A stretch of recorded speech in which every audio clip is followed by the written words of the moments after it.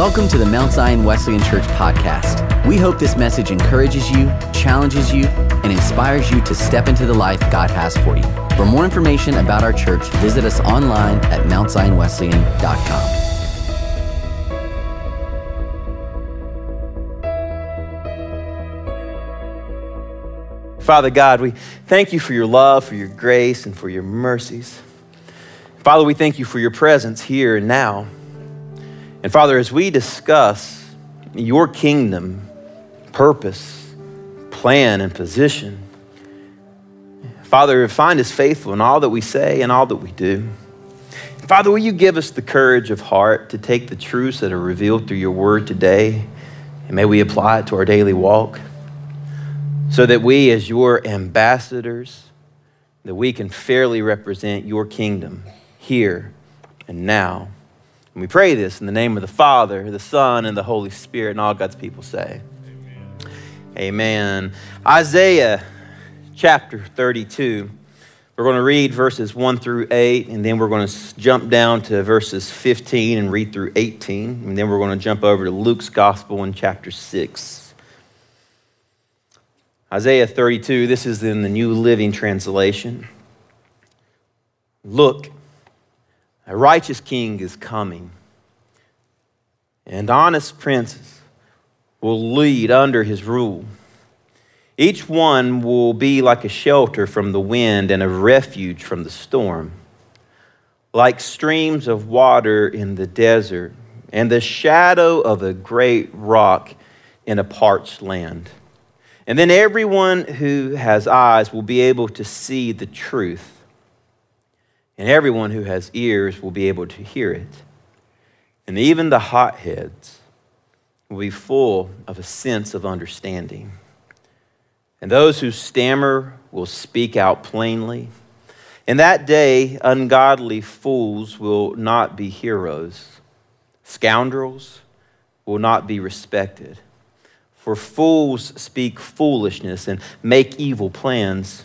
They practice ungodliness and spread false teachings about the Lord. They deprive the hungry of food and give no water to the thirsty. The smooth tricks of the scoundrels, they are evil. They plot crooked schemes. They lie to convict the poor, even when the cause of the poor is just. But generous people plan to do what is generous, and they stand firm in their generosity. Picking up in verse 15. Until at last the Spirit is poured out on us from heaven. Then the wilderness will become a fertile field, and the fertile field will yield bountiful crops. Justice will rule in the wilderness and righteousness in the fertile field. And this righteousness will bring about peace.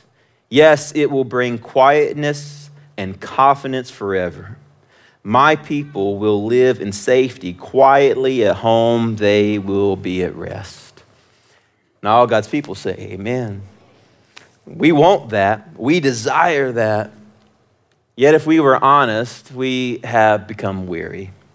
We've given up on it, that it's possible, that it's obtainable, that it can be here and now.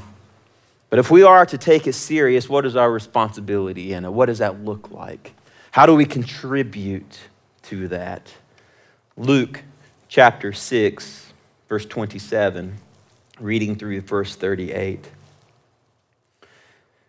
But to you who are willing to listen, I say, love your enemies. Do good to those who hate you. Bless those who curse you. Pray for those who hurt you. If someone slaps you on the cheek, offer the other cheek also. If someone demands your coat, offer your shirt also. Give to anyone who asks. And when things are taken away from you, don't try to get them back. Do to others as you would like them to do to you. If you love only those who love you, why should you get credit for that? Even sinners love those who love them. And if you only do good to those who are good to you, why should you get credit for that? Even sinners do that much. And if you lend money only to those who can repay you, why should you get credit for that? Even sinners, evil people, will lend to other sinners for a full return. And I say to you, love your enemies, do good to them, lend to them without expecting to be repaid. Then your reward from heaven will be very great, and you will truly be acting as children of the Most High, for he is kind to those who are unthankful and who are wicked. You must be compassionate just as your Father is compassionate, so do not judge others, and you will not be judged. Do not condemn others, or it will all come back against you. Forgive others, and you will be forgiven.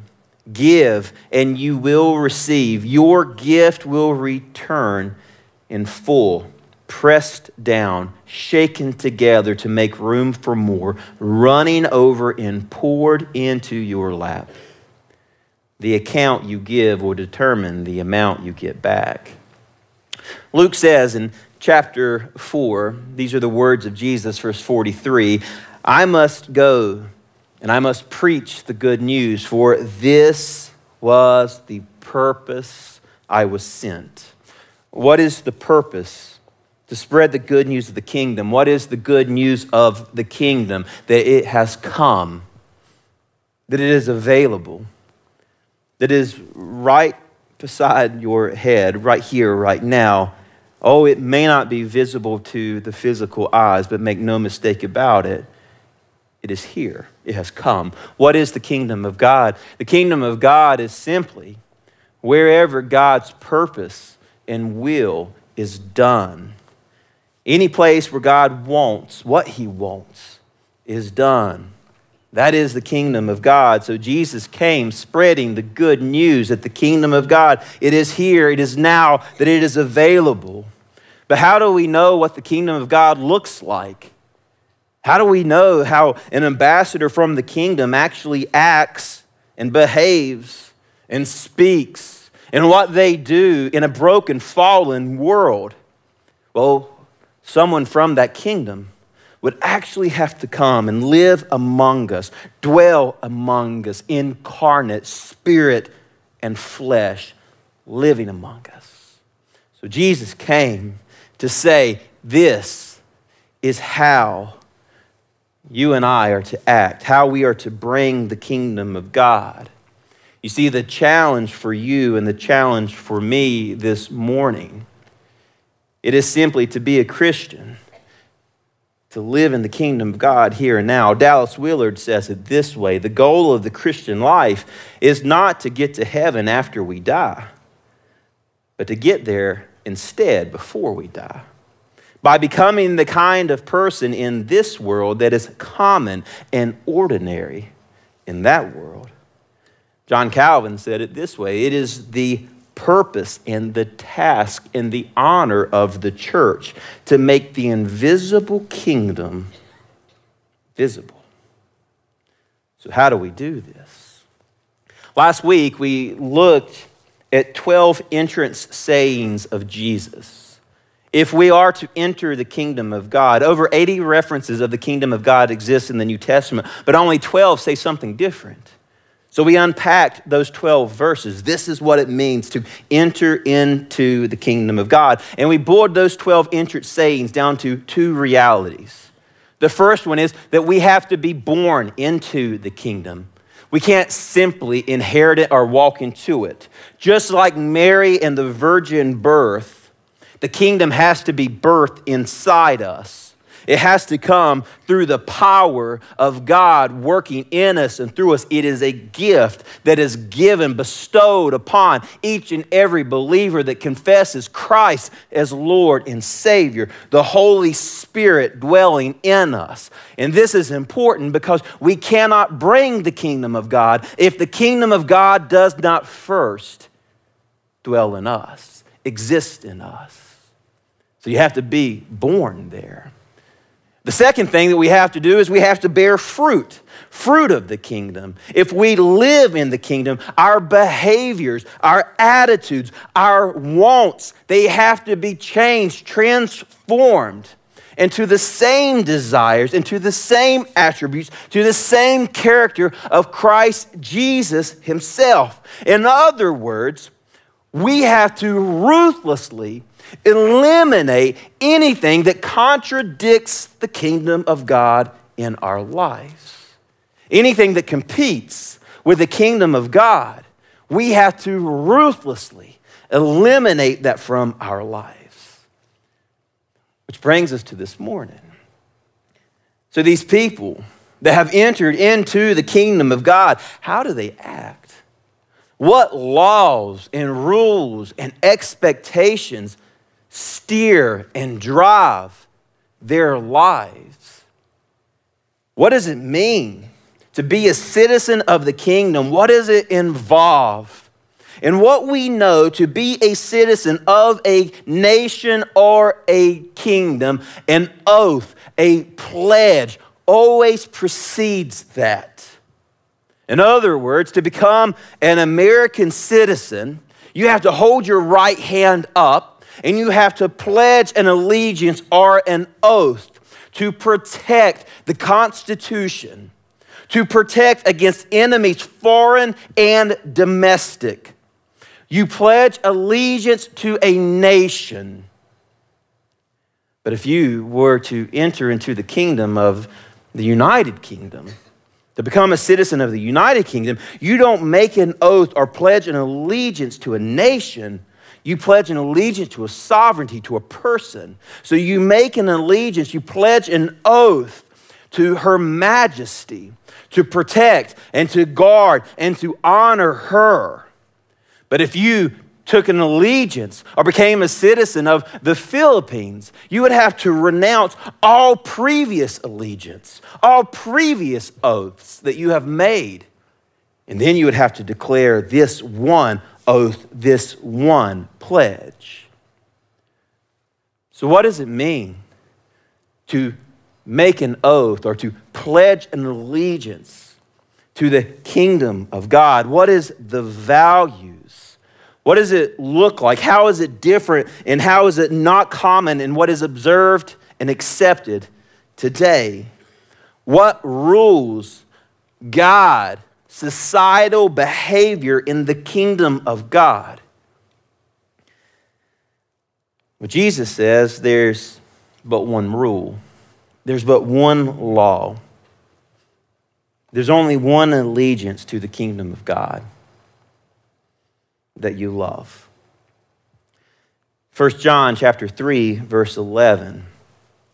This is the message you have heard from the beginning, that we should love one another.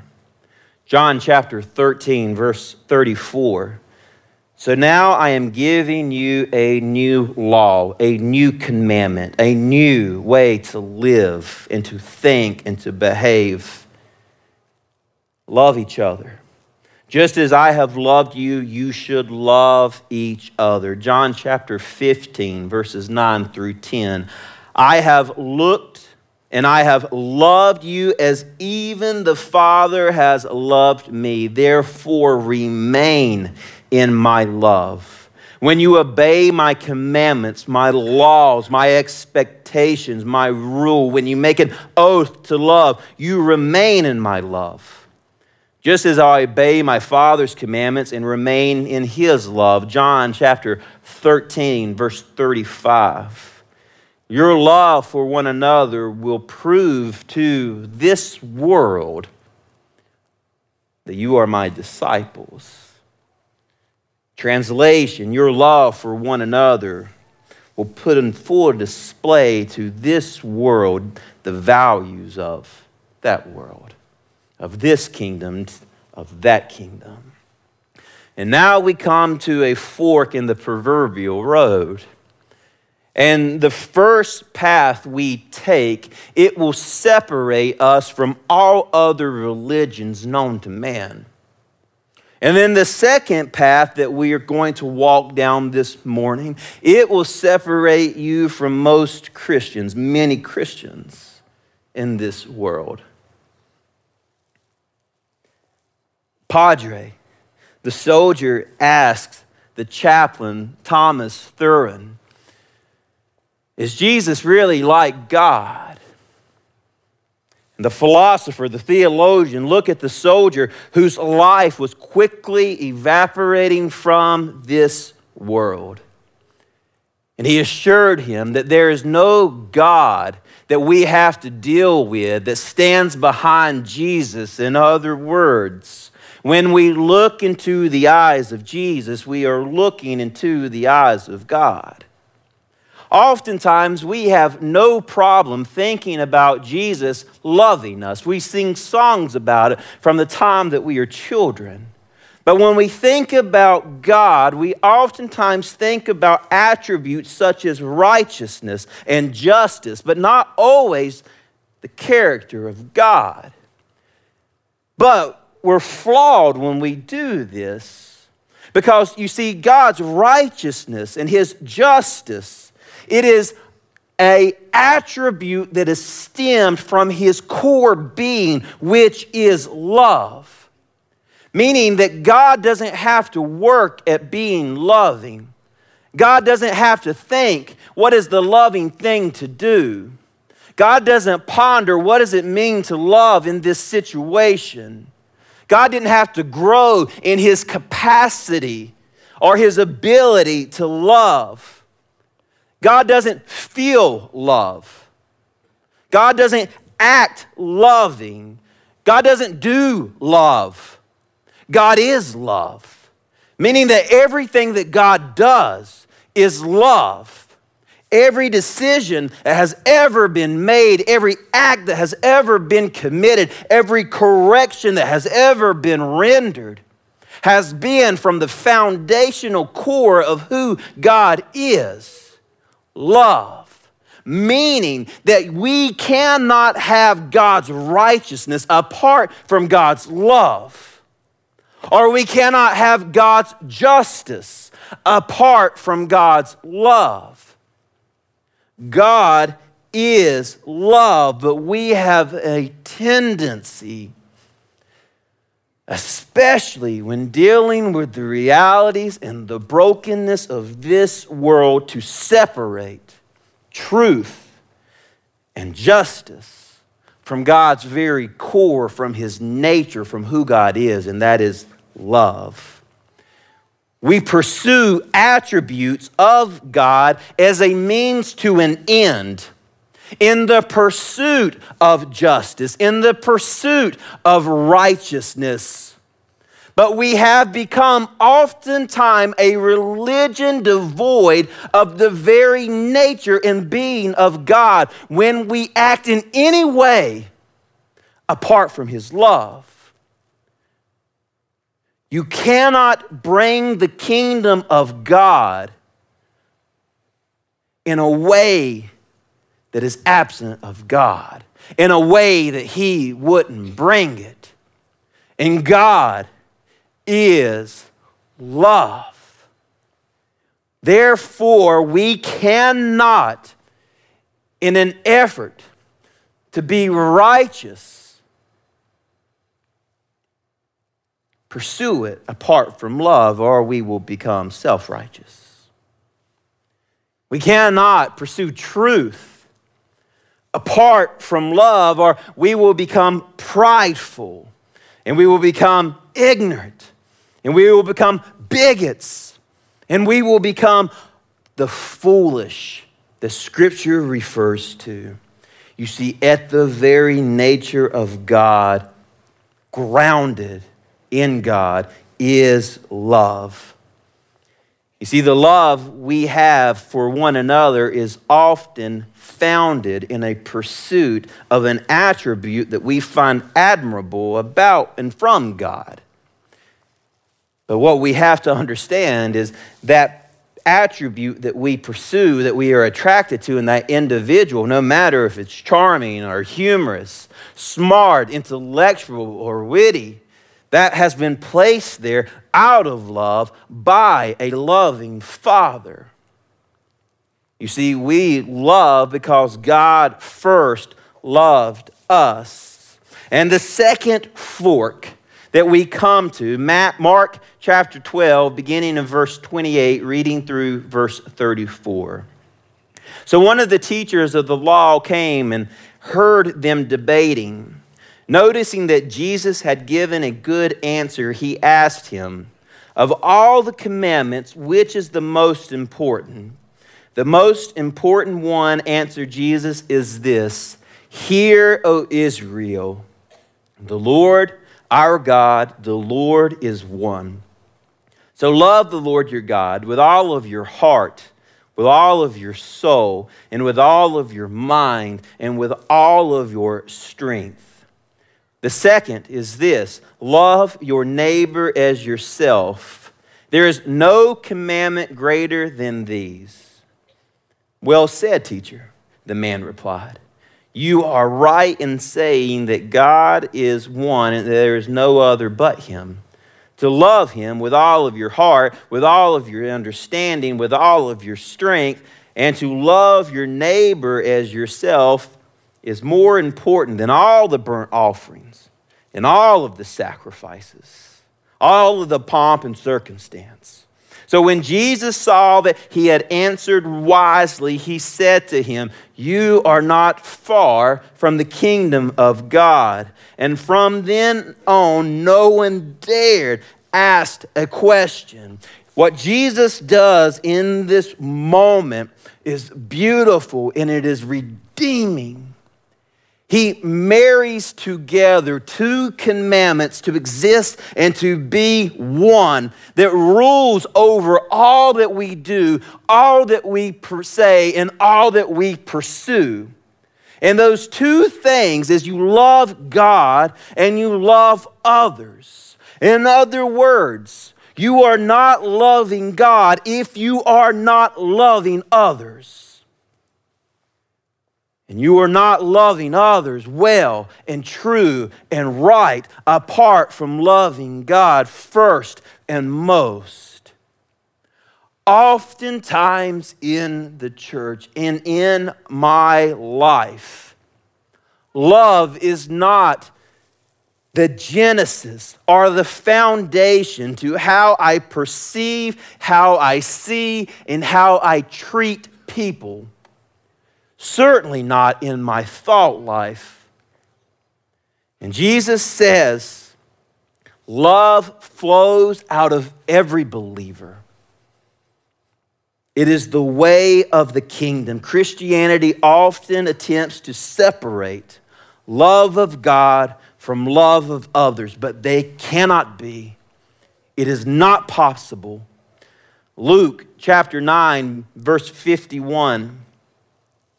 As the time drew near for him to ascend to heaven, Jesus set out for Jerusalem. He sent messengers ahead to a Samaritan village to prepare for his arrival. But the people of the village did not welcome Jesus because he was on his way to Jerusalem. And when James and John saw this, they said to Jesus, "Lord, should we call down fire from heaven to burn them up?" But Jesus rebuked them. It is important to note that we have all prayed this prayer or had this thought, haven't we? In an attempt to pursue truth or righteousness or justice, haven't we all at one time or another prayed, "God, would you have us send down fire from heaven to eliminate this person or this people group or this movement or this way of thinking or behaving or acting?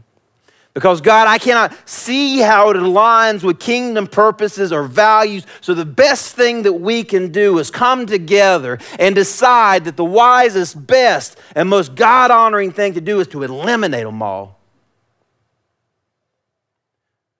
When you think about the Muslim extremist or the white supremacist, the abuser or the accuser, When you think about the dope dealer or the sex trafficker, haven't we all at one time or another thought or had the audacity to pray, God, can you just rain fire down from heaven? So we ask God in a pursuit of truth and justice to eliminate his very own species, which would be absolutely contradictory to his nature of love. God incarnate, spirit and flesh. God dwelling among us, bringing kingdom purpose and picture and image to our here and now. God who never repays in kind, never giving you and I or them what they deserve. He absorbs the offenses of others out of love. Image bearers. Luke chapter 10, verse 25. One day, an expert in religious law stood up to test Jesus by asking him this question: Teacher, what should I do to inherit eternal life? And Jesus replied, what does the law of Moses say? How do you read it? The man answered, you must love the Lord your God with all of your heart and your soul and your strength and your mind. And he's been listening. He knows the teaching of Jesus. And love your neighbor as yourself. Right? Jesus told him, do this and you will live. The man wanted to justify his actions, so he asked Jesus this question: Teacher, who is my neighbor? Which is a flawed question, because what he was really asking is, Jesus, who am I permitted not to love? And Jesus replied with this story. A Jewish man was traveling from Jerusalem down to Jericho, and he was attacked by bandits. They stripped him of his clothes, beat him up, and left him half dead beside the road.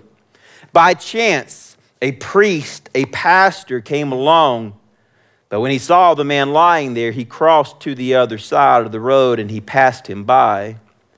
And then a temple assistant, an elder, walked over and looked at him lying there. But he also passed by on the other side. And then a despised Samaritan. And when Jesus said the word Samaritan, a hush and gasp would have fell across the crowd. A despised Samaritan came along. And when he saw the man, he felt compassion for him. Going over to him, the Samaritan soothed his wounds with olive oil and wine and bandaged them. And then he put the man on his donkey and he took him to an inn where he took care of him.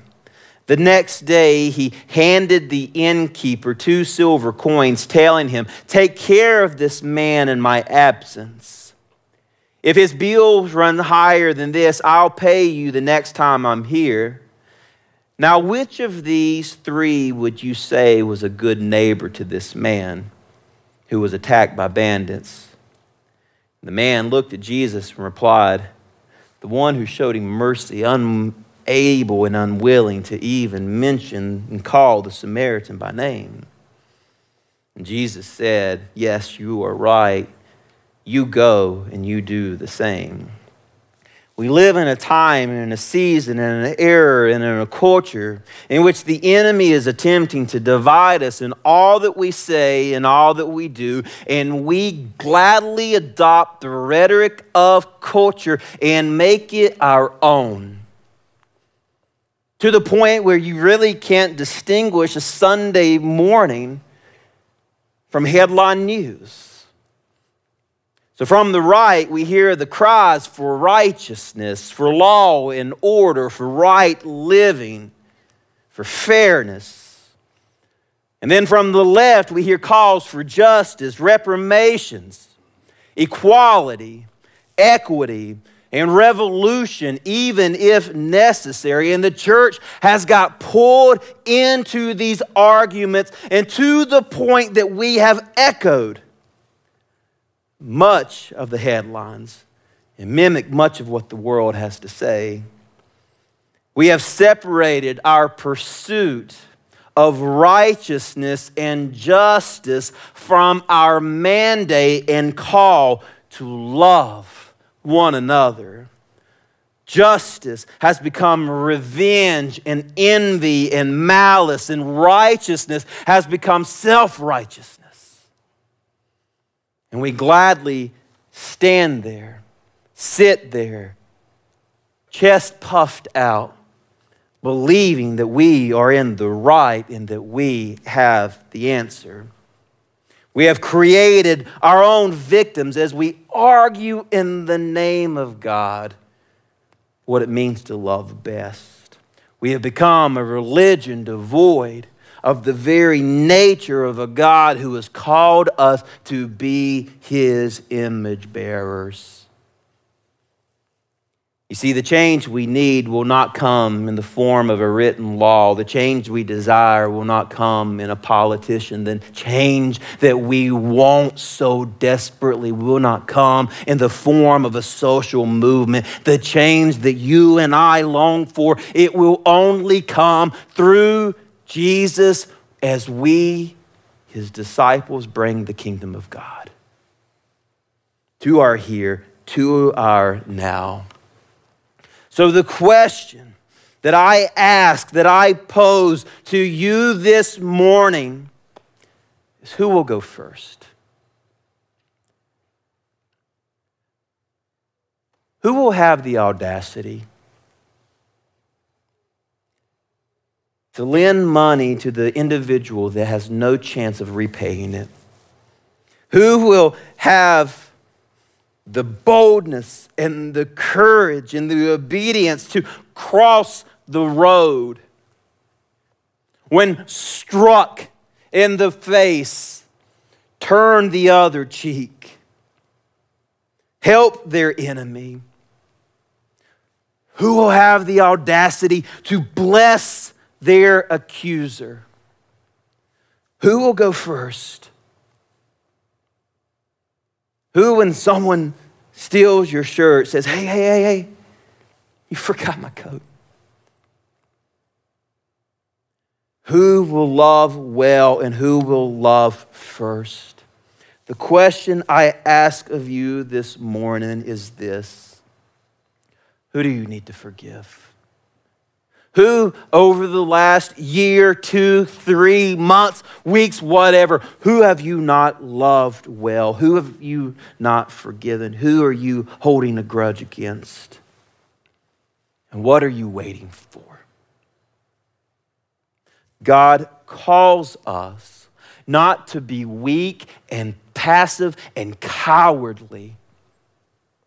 When we speak of love, we have allowed Hallmark and culture and Barry Manilow to define what that actually means, instead of allowing God's sovereign word to dictate our actions and next steps.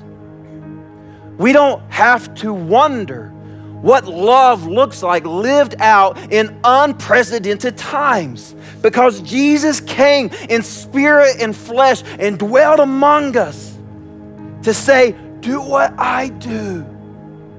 Love like I love. Is it easy? No. Is it cowardly? Absolutely not. Is it passive? Not a chance. So who will go first? Every head bowed, every eye closed.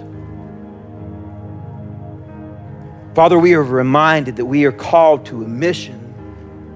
We are reminded that you call your people to pray for workers because the fields are bountiful and overflowing with harvest, yet the workers are few.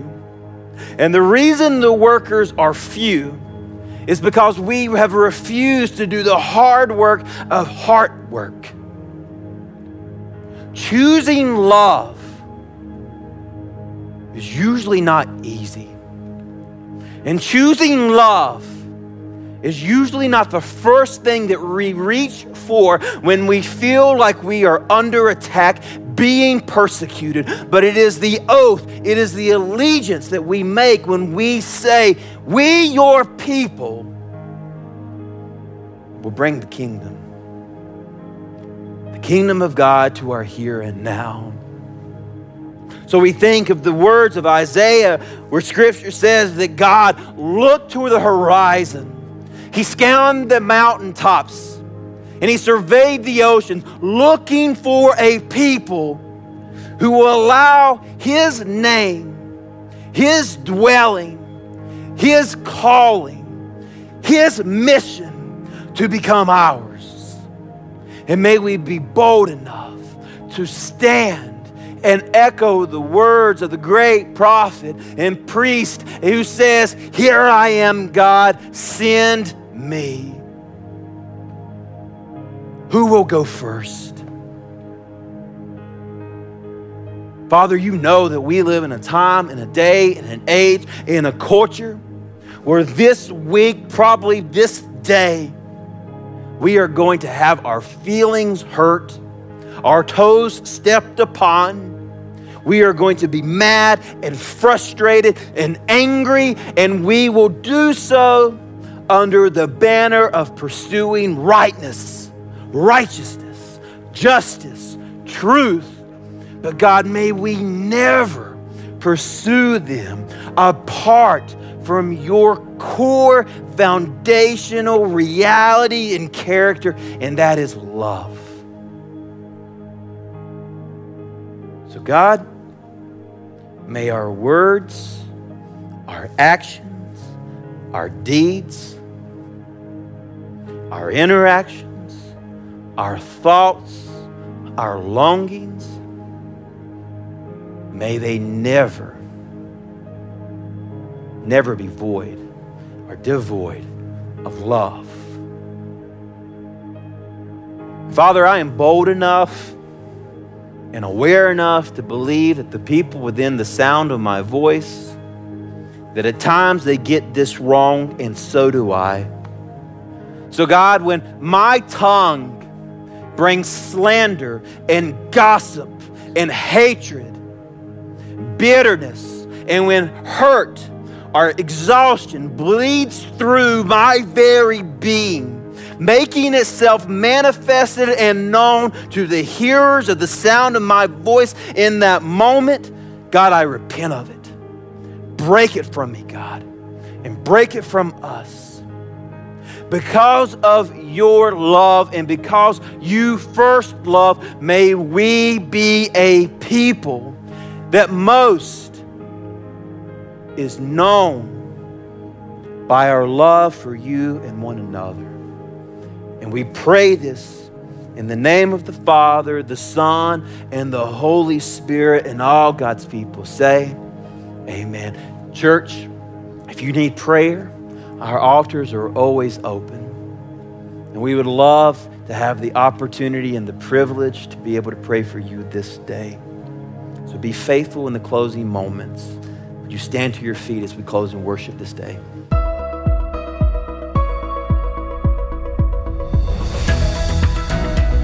Thanks for listening to the Mount Zion Wesleyan Church podcast. We hope this message has inspired you to take a next step in your walk with Jesus. For more messages or to watch our full worship gathering on demand, visit us online at mountzionwesleyan.com.